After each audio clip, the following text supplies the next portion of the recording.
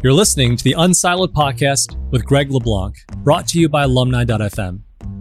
Unsiloed is a series of interdisciplinary conversations that inspire new ways of thinking about our world. So wherever you are today, enjoy today's episode, and here's your host, Greg LeBlanc. Welcome to Unsiloed. This is Greg LeBlanc, and I'm here with David Riemer, who is not only an instructor at UC Berkeley Haas School of Business and the advisor to many startups. He has a former career as VP of marketing at a little old company called Yahoo, also worked in various ad agencies, had taken CMO positions. But David, I think you're best known as the master coach storyteller. You're someone who helps startups to come up with their story, not only to generate funding and recruit people, but also to motivate them and help them figure out what they're really all about. And of course, you're the author of this book right here, Get Your Startup Story Straight. Welcome, David. Great to be here. Thanks, Greg, for having me on your pod. So the book that you've written is really all about storytelling, and a lot of what you've been doing, not just recently when you're working with startups, but pretty much your entire career has really been all about storytelling. And I think in the beginning of the book, you go back to your undergraduate commencement when you told a story. And I think that was sort of the germ of everything that you've done kind of more or less since. And I think that a lot of people underestimate the importance of stories. When I teach, I try to bake a lot of stories into what I teach. And when I talk to students who have graduated many years later, it's the stories that they remember much more than sometimes the frameworks, the models, certainly the formulas. The formulas are the first to go. And yet, even when people themselves know that they tend to remember stories, they fail to understand how important it is when they are doing the communicating. What is it about stories, first of all, that's so powerful? And then why is it that people seem to underestimate the power of stories? Let's start with the second part of that question. Why do people underestimate them? I think we beat it out of people as we educate them. It's all about facts and it's all about frameworks, and especially people in MBA programs or in some cases engineers. Logic and data is what we're trained in, putting together presentations where we logically walk people through things. So we're literally beating out of them what we've literally evolved to be as human beings, which is we've evolved to respond to story. Our whole species separated itself from other versions of human. The Homo sapiens separated themselves from every other animal by being able to basically tell a story about what could happen in the future. Other species could communicate, but we were the first species that could say, hey, watch out next time you're on the Serengeti, when you get to that rock over there, be careful, because the last one of our buddies who went over there didn't end up so well. And then when it came to organizing civilizations and communities, and then ultimately businesses and enterprises, stories is what people would gather around. And yet we have this sort of, in our education and training, we're training people around some other things. So when I got involved with Berkeley Haas about 15 years ago, I realized I saw this gap, and that's what I started to teach. I entered a number of innovation programs that started to teach storytelling to people in the context of innovation. And then that led to all the other work I've been doing with startups and product folks around innovation storytelling. In the world of startups, you talk about the importance of storytelling, but part of that is about getting other people inspired, and part of it's about getting funding, presumably for your startup. But I think you also talk about how the storytelling itself forces the teller of the story to think seriously about what it is that they're doing, right? Like if they can't tell a good story, maybe it's because they don't really know what it is that they're doing. So is storytelling a form of sense making? Is that another way to think about it? Yeah, absolutely. In fact, sense making is a really nice bit of language around it. A simpler way of saying it is story is strategy. I like alliteration, if you haven't figured that out from the title of the book. But story is strategy. It's always funny when I start working with startups, and we talked a little bit about Databricks, which we'll probably talk about on this pod a little bit. But when I started working with them, like most companies, it's all about how can you help me as a company tell the story? But as we get into it together, and we lay out a narrative for the company, and we get all the narrative elements in place that I teach with my framework about building a story, you end up getting in strategic conversations. Is this the best first target customer? And not like all businesses, but if this was a SaaS business, but specifically what kinds of businesses and who in the business? Because businesses don't buy products, people buy products. So who's the buyer? Who's the user? What type of company is going to be the best place to start? And then once you figure that out, that might actually help inform the problem that you're solving. And then that's going to inform the thing you actually build. So the point is that if we really use a discipline story framework at the beginning of this process, it's going to get you to rethink a little bit the thing you're actually creating and who you're creating it for. And that's all about product strategy. Well, I think the main thrust of your book is really about how startups can tell this story to those folks that they're trying to attract resources from. And when I think about venture capitalists, at least when you teach a course on venture capital, as I do, you're teaching people how to evaluate the business model. You're teaching them how to evaluate the capacity to sell product, the capacity to generate market share, the capacity to create recurring revenue, the capacity to build a moat and prevent others from taking away your rents, the ones you generate. And when I think we teach that course, we're teaching people to be very analytical. We're teaching people to be very rigorous. We're teaching them to bring, I guess, what you might think of as their system 2 to the table, right? The part that requires a lot of education. And I think what you're saying is not only do people bring their system 1, or at least the part that is more easily influenced by this less analytical part of the brain, but also that not only do they, but they should to some degree. And so should we be teaching venture capitalists to be more like literary critics to some degree and a little bit less like data analysts? Hell yeah. Absolutely. Absolutely. Because they're going to learn all those other things and they're going to come to it with that as a focus because that's the way people who enter that field typically think. And yet this other part of it is so important because frankly, if you talk to venture people, they'll tell you one of the 2 or 3 most critical aspects of a strong leader of a startup that they look for is the ability to tell a story. And the reason that's so important is that, first of all, they have to have the story to tell. And I don't, as a listener to the story, I don't care about business model. I don't care about their go-to-market strategy. I don't care how great their team is. All of that until I want to know all about that at some point. But I don't care about any of that until I know there's a real customer out there that has some issue that this person or this venture feels they can solve better than the other things that are out there. And that's the core product story.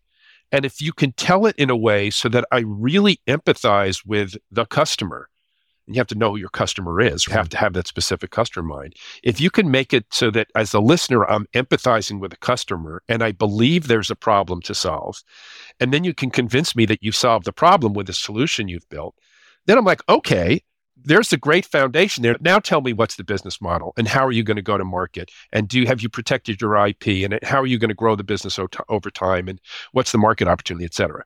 But at first, I've got to viscerally feel there's someone who's hurting and you're going to help them hurt less.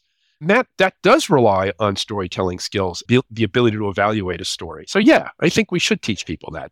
Yeah, the protagonist in most of the stories that you discuss in the book is the customer, right? And it's an ideal customer. In venture, we always talk about the ideal customer profile. So you personify this ideal customer. But in some cases, the protagonist is the founder themselves. And that's usually when the founder identifies with that ideal customer because maybe they are one and the same. They're the person who has firsthand experience with this pain, either by going through the pain themselves or observing someone very close to themselves that's experienced this. And I've seen increasingly startups that begin their pitch with this narrative. It's become much more commonplace. Do you think that they're figuring this out, that they've picked up on it? Have you seen a kind of an increase in the number of startups that have been taking this advice? Certainly the folks that I work with, because I coach them on it, I'm definitely seeing more of it. Certainly in general, I think people in general are realizing they have to connect with their audience. And there's something interesting that happens when we tell a personal story. Our eyes start to spark a little bit more. We get a little bit more animated. Our eyes might open a little bit more. We might smile a little bit more because we're literally, as we're telling the story, we're remembering the experience that we had. And guess what happens when you do that? Your audience feels the same way because as human beings, unless we're a sociopath, we've evolved to respond to those cues. And so now I'm beginning to feel a little bit more of what the storyteller's talking about because of how animated they are. And you just can't help it. Now, not everybody has the ability to tell a personal story because they may or may not be the customer. But sometimes there's a way, as you said, to enter through the personal lens and then introduce the customer. I'll give you an example. A founder that you may recall, a Berkeley founder named Thibaut Duchemin, starts his presentation for his company by saying, My parents are deaf. My sister is deaf. And already you're hooked. Like, oh my God, what's that like? He speaks and he can hear, but his parents couldn't, his sister couldn't. And then he says, I understand how painful it is for someone who's deaf to try and follow a group conversation. He looks over here. He says, you're looking over here and someone says something over there. You miss it. And now you're lost in the conversation. That's how he starts his pitch. So he's brought himself into the story because he's witnessed it firsthand, but he's not himself the customer.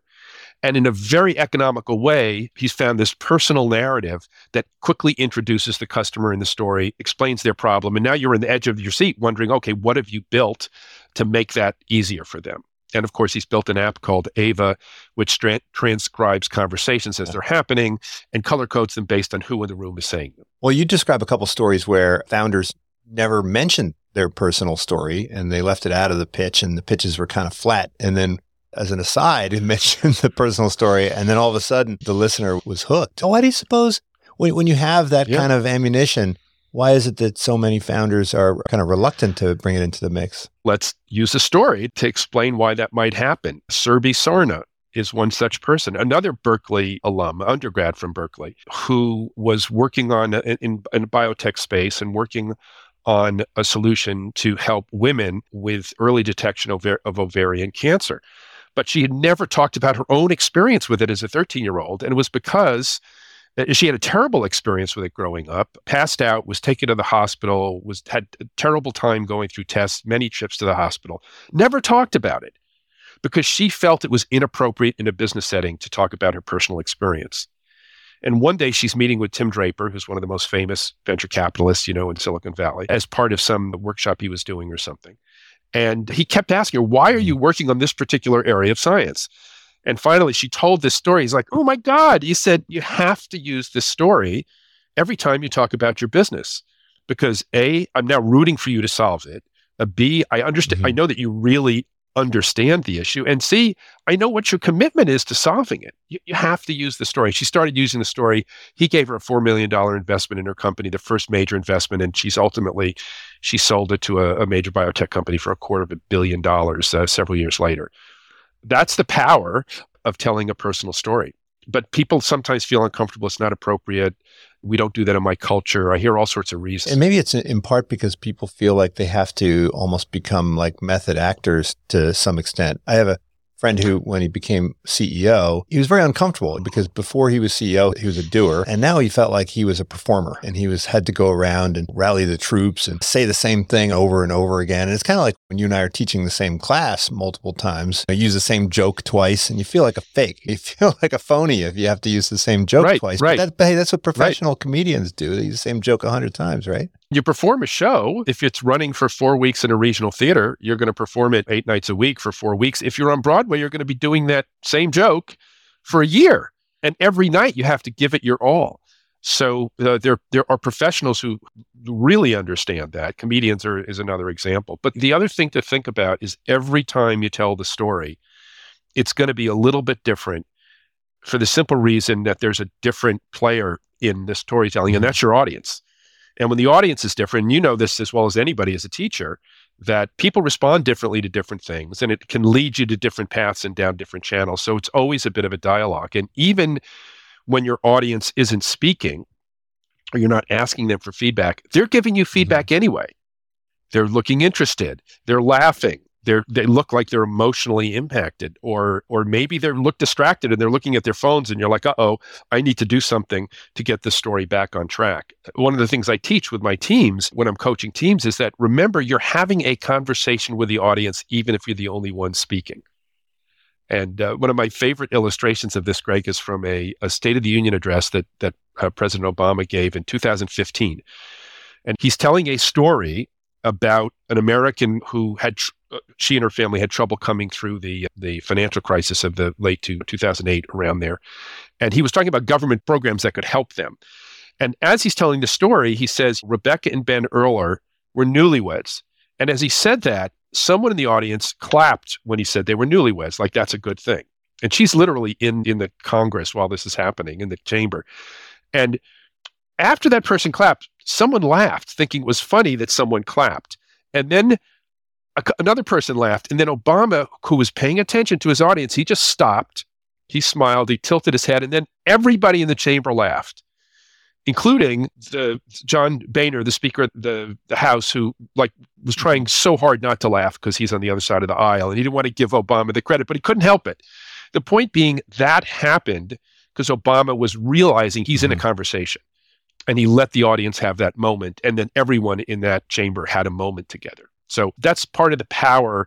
Even if you're telling the story multiple times, recognize that you're having a conversation with your audience. Do the storytellers have to be authentic in some way? I mean, I've watched some founders, I've seen their stories evolve over time, and stories take on more of a compelling kind of narrative, but they start drifting a little bit away from what I know to be the truth. And maybe I'm the only one that knows that there's a little bit of a fudging there. Kind of like when people apply for graduate school and they say, well, why do you want to do this? And they come up with some narrative that goes all the way back to birth, which shows that going to graduate school at this school for this degree is the culmination of 27 years of inevitability, right? And so do you have to teach people to be authentic or just to be good actors? No, definitely authenticity wins the day. There's no question about that. Now, there's also no question that people can become better performers, and there's no question there's an element of performance here. You're trying to take an audience, whoever it is. You could be having a one-on-one meeting with someone who you're trying to convince to join the company, and you want to tell them a story that's going to inspire them enough to say, yes, I'm going to join your company, and then be able to go home and tell their partner that here's why I should join this company. And it's such a good story. They can go home and share it with their partner. You have to, there's a little bit of performative, be honest, be true to yourself, but there is a little bit of performative element. Sometimes people think if someone is showing energy and their voice is showing vocal variety and they're using their arms and maybe they're walking around and looking and making eye contact, that they're not being authentic. They're being human. You can be authentic and be a good performer. One doesn't replace the other. And I always advise people that true stories are better than made up stories. I want to hear about a customer that you actually have met and that you've talked to. Bring them into the room, tell their story, and the more authentic, the better. Sometimes as founders, there are things we're going to choose not to talk about in our pitch because we haven't quite sorted them out yet. But that's a question. That's like any good marketing. You figure out what are the aspects of this story that I can tell that are true, that are going to get me to that next conversation. There was an example in the book where a founder had trouble really coming up with the story, and then you realize that this founder had really not gone out into the field and spoken to any real customers. And so it was really no wonder that they didn't have a good story. And once they did go out and talk to the customer, they wound up realizing that their original idea wasn't really all that great. So, we all know about get out of the building, Steve Blank, pivoting and all that. But, you need some kind of mental framework for interpreting that kind of data that rolls in through those encounters with the customer. Yeah. To me, the simplest way of thinking about it is a technology does not equal a product, and a product does not equal a business. There are things that you have to move from one to the next and one to the next to get ultimately to a business as an entrepreneur. So these guys you're talking about, these are guys in the autonomous car business who've done a lot of work there, and they were frustrated with the pace of that business. So they thought, let me go and try and see if I can take some of my learning and move into a consumer business.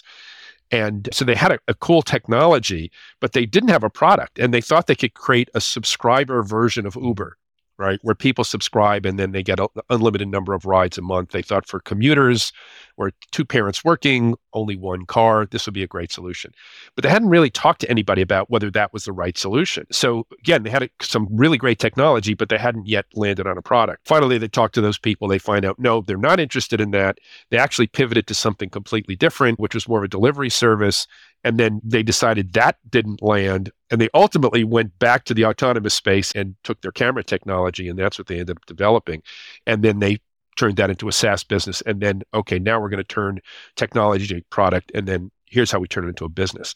But the point is that Steve Blank talks about talking to 100 customers. What you're doing when you're talking to those 100 customers is you're vetting your story. You've got a premise. I have this customer.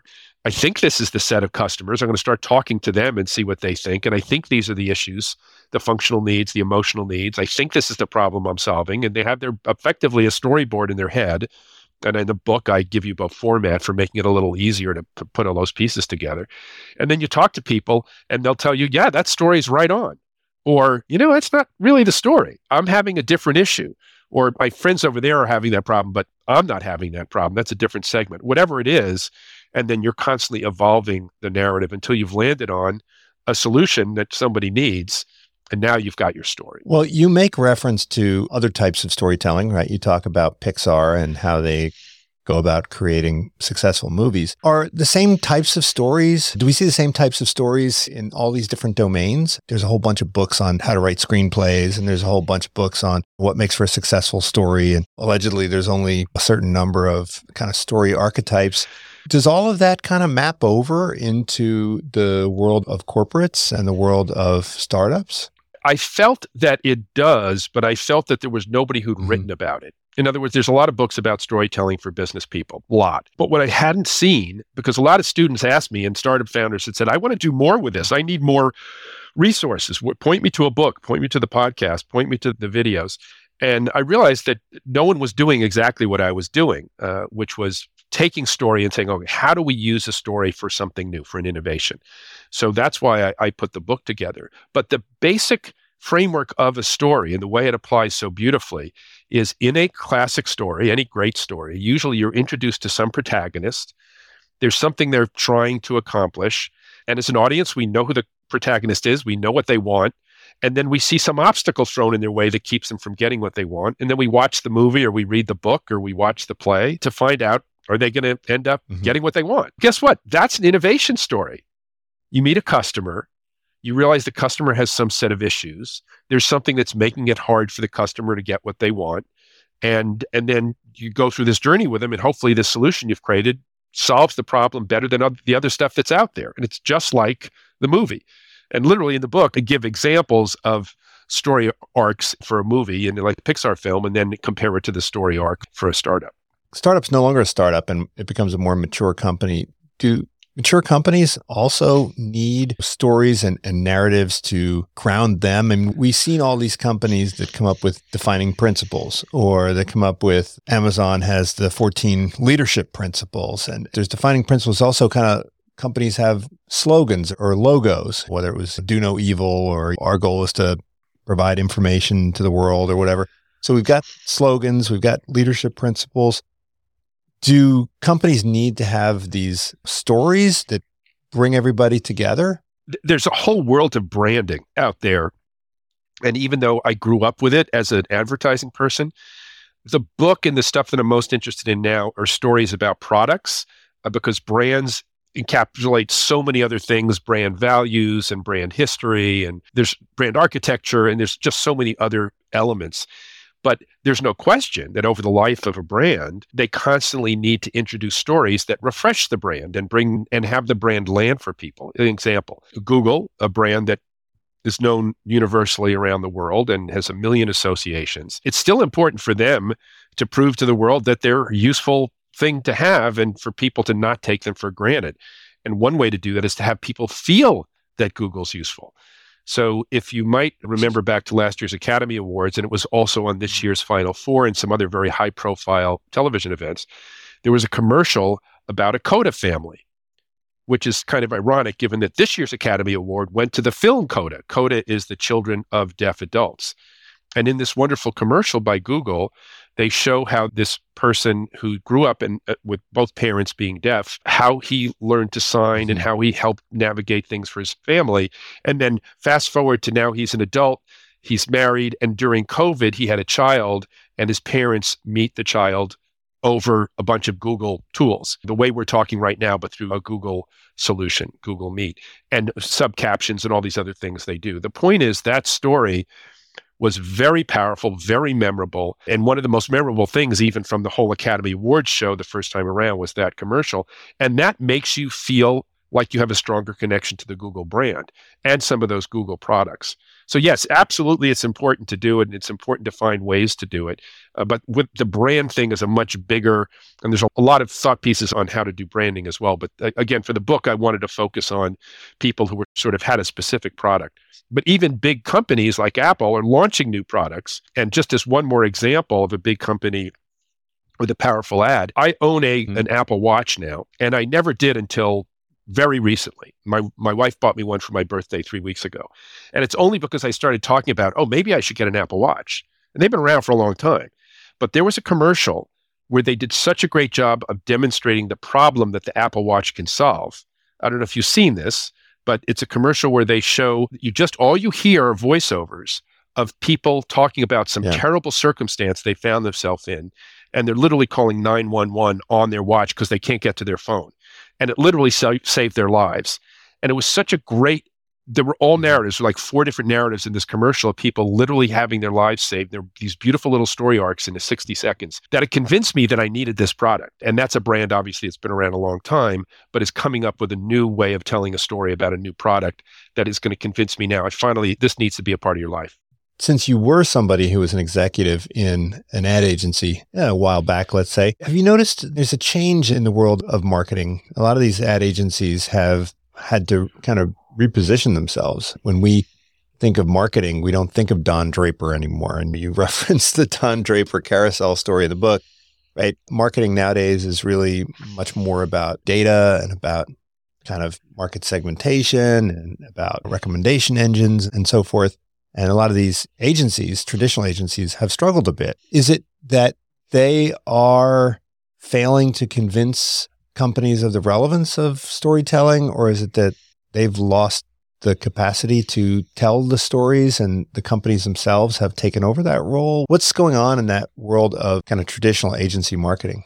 I don't follow it nearly as closely as I might have. It's literally been 24 years since I worked in an advertising agency. That's like a lifetime for most professionals. But what I've obviously observed is that you have to be able to compete as someone who can understand the data side of marketing is all about data now, but it's not exclusively about data.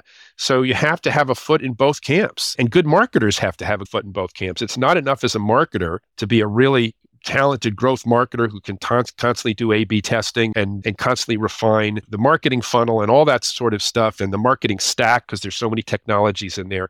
All of that stuff there's no question it's essential nowadays. If you're not using those tools, it's like a baseball team that doesn't believe in data analytics. They're going to be terrible.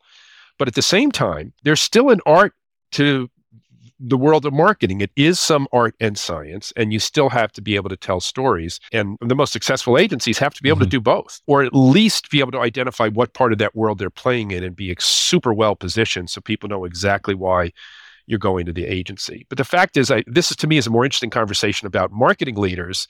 Marketing leaders need to not just be all about one or the other. They're leaving a lot on the table. Either way, depending on what you really do need to be able to do both things. But storytelling still matters. There's no question it still matters. It may be even more important because it seems like we have much higher rates of attrition of employees, and customer loyalty is something that's up for grabs on a more or less continuous basis because of aggressive competition. It's like every single day, your customers and your employees are asking the question, like, why should I continue to do business with this company as opposed to another company? And they need to have some kind of a story that informs that decision. Yeah, and that stands out and is memorable. Compare the consumer experience or the business professional's experience who's looking at business products. There's so many different messages they see now during the course of a day. It's not unlike if you're a venture person and you go to a demo day at an accelerator and you see 20 companies. Well, which company are you going to remember? It's the ones that told the best story, right? So when you walk away from those 20 presentations, those in demo day, the best storytellers are going to be the ones who end up being the ones that the people who leave the room are going to want to talk to and talk about. And the same goes for our lives as consumers and as business people who are trying to make decisions about the products and services we're going to use. So many different messages. I'm referencing 2 commercials that were just great stories that I used earlier, and I'm holding on to them and retaining them because they were just wonderful stories, and they've got me to feel better about the brand Google, and it got me to convince my wife to get me an Apple Watch. So because of all the zillions of messages that I see, those ones really landed and stayed with me because they were compelling stories. Do you think it's more important that the story resonate with the listener because of some familiarity or that they can identify with the protagonist? Or is it more important when that listener is somewhat remote or distant? I'm thinking oftentimes you have these venture capitalists who are generalists, and maybe they don't really understand the domain in which you're creating your startup. They need to be familiarized with kind of the problem of these people that maybe they've never been in those shoes. And so there's a lot of folks who say that literature is a great way to build empathy. And if you're trying to understand what it's like to be someone who is very different from you, literature helps in that regard. So in that sense, that would suggest that it's far more important that when you're communicating, say, a healthcare story to an investor that doesn't really know a lot about healthcare, you better darn well have a good story. But the alternative to that would be if the story is a story that the listener can identify with because they themselves have felt that pain, then the story is going to be even more compelling. So is it more important when you're talking to someone that they can viscerally identify with the protagonist, or is it more important when you're going across domains? I know you're going to say both. You're going to say both. Well, right? I think you're going to often find yourself, you're going to find yourself more often than not talking to people who don't have the deep experience with that customer experience. That's far and away the more common experience. You have to assume that your audience is not an expert in this category, that they don't necessarily know. And Demo Day is an interesting example because if you're going to be speaking to a bunch of people in a room, I might be speaking to a venture person in the room who has no experience in this category, but someone in their office does. If they can understand the story you're telling about the customer you're there to help, and that person, even though they don't know one thing about the category, they can go back to their office and say, oh my God, I heard this amazing solution for this type of customer, and I know you're going to find this interesting because this is your thing. You have to get that person to empathize with your customer. And it's more often than not someone who doesn't have the deep experience in the category. And my advice to people is like, how do you do that? Look for the thing that is just human about what you're doing. When I did the work with Databricks, we were talking about the data scientist that's trying to be effectively, they're being asked to be a superhero in their company. This goes back to 2014 when we started. The companies were spending $1 gazillion on giant data farms and data lakes to hold on to every single transaction that ever happened, especially with companies that tons of transactions, sort of e-tail type companies. And the data scientists were hired. They said, okay, your job is to find the magic in this data that's going to give us this incredible business advantage so we can crush the competition. Go. And they had these massive expectations because of the investments and the whole notion big data is going to save the day. These data scientists would go back to the desks, expected to be superhero with capes on, and they go back to their desks and their hands are tied behind their back because it's so hard to build and run the programs they need to do to get at the insights. So they're spending all their time building and running programs and zero time looking for insights. And there was this huge gap between what was expected of them and what they were able to do with the tools they had. That expectation gap is a very human thing. Who hasn't at some point in their life had these great expectations on them to do something and then they didn't have what they needed to meet those expectations? So we use that very human thing as a way of understanding a very complex business that was Databricks. And then, of course, we talk about how they solve that problem, make it easier to develop and run the program so that they can spend time in the insights. And anybody can understand that, whether you're an expert in that category or not. So what's the human thing? One more example of a very human thing that really struck me was one of my founders, you may know Steve Derrico, a Skydeck guy, Berkeley Skydeck. He was working on a solution to help people manage their cancer if they had cancer, or a caregiver trying to manage someone else's treatments through going through their trying to survive cancer. And while we were chatting about it at one point, he said, having cancer is like a full-time job. And I just stopped him when he said that because it was so powerful. Like the idea that if you have a full-time job and now you have another full-time job, or God forbid, you can't have a full-time job because this is your full-time job. Oh my God, that's horrible. So if you can have a solution that will help make it less of a full-time job, then boy, I'm rooting for you to do that because that's a terrible thing. Anybody can understand that, whether you've ever had cancer or know someone personally who's had cancer or not. You can understand that. And that's a very human thing. So if we're looking for ways for people to empathize and have something resonate with someone who may not understand the experience or the category, I always encourage people to look for that human experience that helps explain the struggle of the customer, so that you can then, when you describe the solution, anybody can relate to what you're talking about. Can these same stories be redeployed when it comes time to do the customer acquisition? So, for instance, with Databricks, can they take that same story and bring it to a CIO? Or is the CIO going to be less likely to think of their data scientist as a superhero? Or can you take these stories and start using them in other domains? Oh, absolutely. I would argue that in some cases, the person solving the problem for the person in the example of the SaaS solution of Databricks, the person working on solving the problem may actually understand better what that customer, the data scientist, is going through than even the CIO. And your job is to tell the CIO, there's someone who works for you who's miserable. And let me tell you why she's miserable. She's miserable because you're expecting her to do this. You're telling her, save the company. And here's what she has to do. And let me describe all the things she has to do to develop and run a program that will enable her to get one insight out of that massive data lake. And now the CIO is like, I'm paying these people a lot of money. It's hard to hire data scientists to begin with. And I'm hamstringing them because of what I'm using. And you're telling me you can give me something that's going to make them much more productive and able to achieve some of those expectations. I'm all in. So absolutely, I encourage people, and especially in a situation where the customer who's buying the solution isn't the same person as the one who's using the solution, which is the case with a CIO in a big giant company that's buying these data solutions. Yeah, it's in some cases even more important because you're trying to help them empathize with their own employees, and they may not even understand the degree to which they're struggling.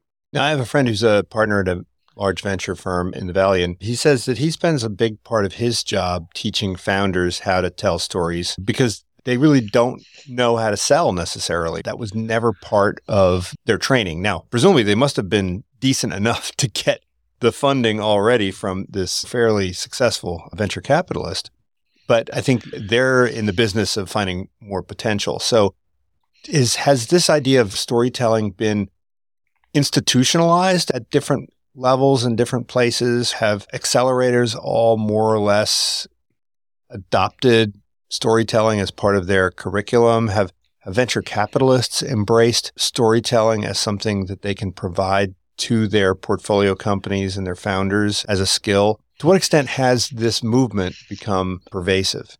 It's definitely growing in significant leaps and bounds, certainly since I've started working on this particular area about 12 to 15 years ago. Many more VCs are talking to me about what they're doing in their organization and how much time they're investing in demo day, and they're reading my book and they're coaching their teams on it. But all that being said, it's still hard. It's hard. Storytelling is hard for the people who make stories for a living. I'm working on an original musical I've been working on for 10 years, and we're still working on the story. It takes 5 years to make a film at Pixar, and there's some great stories about things where they've really struggled telling a story. So when you're dealing with people who aren't professional storytellers who are trying to work on their stories, we need to give them as many tools as possible. It's the reason I wrote the book, because I wanted to scale what I do. I can't meet with every startup that's going. I can't spend time with every team, but at least there's a method in the book that they can learn. And there's a number of storytelling techniques they can use to try and tell an emotional and a compelling and a logical story. There's story archetypes in the book. The purpose of the book was to just give people another tool, and venture folks and anybody who's in this innovation ecosystem to keep working on it. Because it's hard. And as you said, it's not something that people innately come by, especially a lot of folks who are engineers and product people who are creating a lot of these products and companies. Well, if you wanted to find folks to coach people on storytelling skills the way you do, could you rely on people without domain knowledge in the world of business? Could you rely on the folks who are professional storytellers? We at Berkeley have hired people who are in the movie industry, people who are improv actors and so forth. Do you need to have kind of a business background or knowledge to provide the kind of coaching that these startup founders need? In a perfect world, you'd find someone who has a foot in both camps. I'm so lucky that I grew up writing shows and being involved in advertising, which is a storytelling business, and working in the tech space as long as I have for startups and companies like Yahoo and et cetera. If you bring someone in who's just a storyteller, they may be able to help you. And I love the idea of bringing that resource in, because what they may be able to do is help find the thing in what people are talking about that's the human thing. That's the thing that they just relate to as a storyteller. Because I find that's usually the most difficult thing when people are trying to develop their stories and doing demo day. There's a lot of people who can help make slides clearer and try and make sure that there's a logic to the presentation. But it seems like actual storytellers are best at saying, wait a minute, the real human thing in this story is this thing over here. My example of it's like a full-time job. What is that like? Now, let's really empathize with someone who has a zillion things to worry about, like a full-time job. To manage their cancer is something that, like, who's going to identify that? So I think it could be a really compelling idea for people to bring into demo prep someone who has just going to be looking for where's the emotional story in this. Obviously, if someone has both sets of experiences, they can then try and connect the dots a little bit better to the business story, because you still have to watch the story and go, wait a minute, the Achilles heel, every presentation has an Achilles heel, as you know. The business model isn't making sense, or this sounds great, but it sounds a lot like this other solution that's already out there. How is this really different from the other solution that's out there, or whatever the business piece is? But yeah, if you don't have the person who could do both, it would be really interesting to bring someone in who could help you find, there's the hook in the story. Build something around that emotional thing. Now, you teach at a business school to MBA students. And is this something that you think ought to be more integral in the curriculum? Do you think that business students should have storytelling as one of their fundamental skills? If you look at the core curriculum, for instance, we'll have data analytics and we have all this other stuff, management and so forth. We don't have any specific courses on storytelling, although you'd find it in all of them. For instance, in data science, if you can't do visualization and you can't communicate it, it's going to be difficult to move the needle. But is it something we should incorporate into general business education? Yeah, I believe so. Obviously, that's what I'm most passionate about. But it's also because we beat it out of people so much, we got to put a little bit of back in there with MBA students. It's one of the things that separates a leader in their career. The best leaders are good storytellers. And these are all folks who want to grow in organizations and continue to move up the ladder and have bigger jobs. And storytelling can be a great differentiator for them in their careers. We're doing more in business school with teaching people how to present themselves and how to communicate. We have more communications classes. We hire people at Berkeley. We have improv people teaching communication skills. And I think all of that stuff is tremendous. And yet, it's a different skill to know how to build a story, how to structure a story. What are the elements of a story, and how do I piece those together? So I need that great story in the first place before I can exercise those great communication skills to tell the story. I got to know how to build the story. And that is something I think we should be teaching. And in fact, I've been teaching it on and off in various programs at Berkeley Haas for the last 12 to 15 years. But I'm meeting with Dean Harrison soon to have another conversation about how we can make it a little more central to the learning. I think it's a great differentiator for leaders. Universities and business schools do have stories of their own. I think that we are always telling stories about students that have overcome challenges, come through our degree programs, and then gone on to do successful things. And that's sort of what we tell people in order to attract them to come to our schools in the first place. We don't usually talk about, we've got this, we've got this, we've got this. We usually point to these kind of success stories and these transformations that we enable, right? Right. And yet there's also a foundation to that story. I'll never forget when I first started, I just left Yahoo as VP of marketing in 2008, and I had lunch with Rich Lyons, he was about to be dean. He hadn't become dean yet, but he was about to become dean. And he talked about his ambitions, about wanting Berkeley to be a top 10 business school and everybody to know what it stood for. I said, well, there has to be some clear point of differentiation. And Rich was starting to lean into this culture thing. And he ended up really leaning into it. And the defining principles of Berkeley, the culture of the school, and how that forms, both how it informs who we accept to the program and how we continue to build this culture while they're in the program and encourage them to maintain it when they're out of the program. That's one of the major underpinning elements of the story. Yeah. So when we choose to tell stories by sharing individual success stories, we want to pick stories where that is the central theme in the story. Look how they're making this contribution by behaving in a certain way or committing to be involved in this purpose-driven business or whatever it is that's all rooted in those four principles that Rich really leaned into to try and differentiate Berkeley. So I think that if you have defining principles, if you have leadership principles, you need to have kind of illustrative stories, right, for each and every one of them. Otherwise, they're just simply too abstract. If you're a lawyer and you're reading through law code, you always want to see the examples. Without the examples, it's pretty hard to make sense of what they actually mean in practice. And so do you think teachers need to be coached up on storytelling skills? Because I find a lot of students complain that the teaching is too abstract and that it's very difficult to remember. because it's too abstract. Do you think teachers realize the extent to which storytelling is necessary in order to implant the ideas into the students' heads? Yes, and I would argue that most people don't appreciate how important storytelling is, whatever they do. I was a storyteller professionally as a business person, and I didn't really fully grasp the power of what I was doing, or even understood fully all the methods to like how to do it really well until I started to think about it in this last 10, 15 years of my career, where it's like, okay, I'm going to double down in the storytelling thing and try and figure it out. But even marketers could be better storytellers. Back to our conversation about shifting more towards a data approach, and their job, they are the business storyteller. A marketer is a business storyteller. And absolutely, people respond to things that where they can connect and engage. And part of the way that we learn is by having emotional experiences and connecting to things. And certainly we have to be able to hold on to things so we can apply them later. And one of the things we haven't yet talked about, I don't think, on this podcast is that the part of the brain that processes emotion, the insula, is the same part of the brain that has the memory center. So we're up to 22 times more likely to remember something if we learned about it in the context of a narrative. So why wouldn't we as a teacher, if we want someone to hold on to something, tell a story about something so that by remembering the story, you can remember the point? In this talk, I've used a number of Surbi Sarna, right? Why is it important for someone to tell a story when they didn't tell a story? I didn't just explain the science of it. I told you about Surbi Sarna.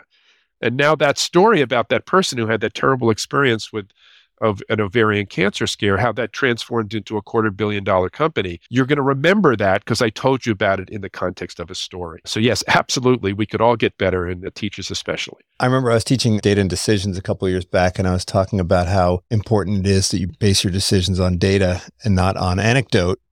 And in order to cement the point, I told a couple stories of people that had made really bad decisions based on anecdote.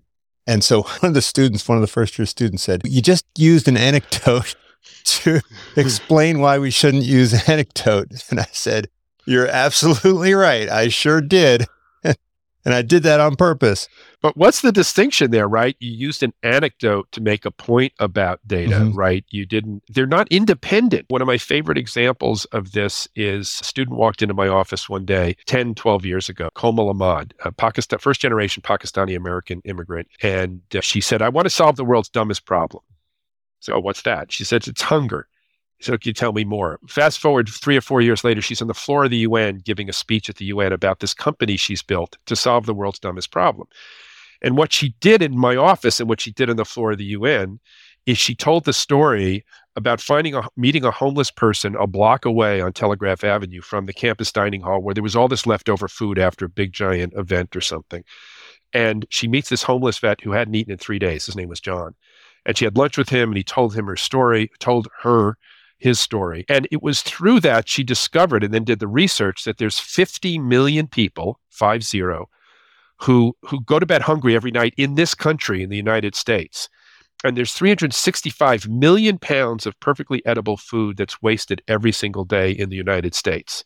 And her business was created to connect those 365 million pounds of perfectly good food that's wasted with those 50 million Americans who are going to bed hungry. That's her business. It's a two-sided market, and her job is to build a technology solution that can connect those two numbers, 2 data points. And you will remember those data points, not because they're good data points, but because I told you about them in the context of the anecdote of Komal walking down the street a block away and connecting John to that dining hall. So yes to both.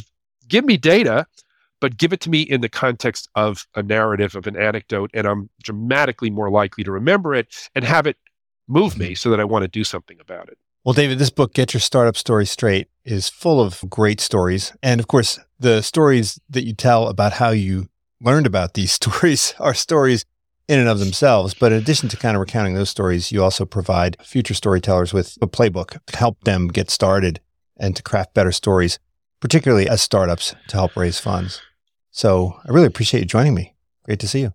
It's been really fun. Thanks for having me. And I hope some folks learn more about this discipline and put some time into it because it'll really help them make whatever they want to have happen. Check out the book. Thanks again.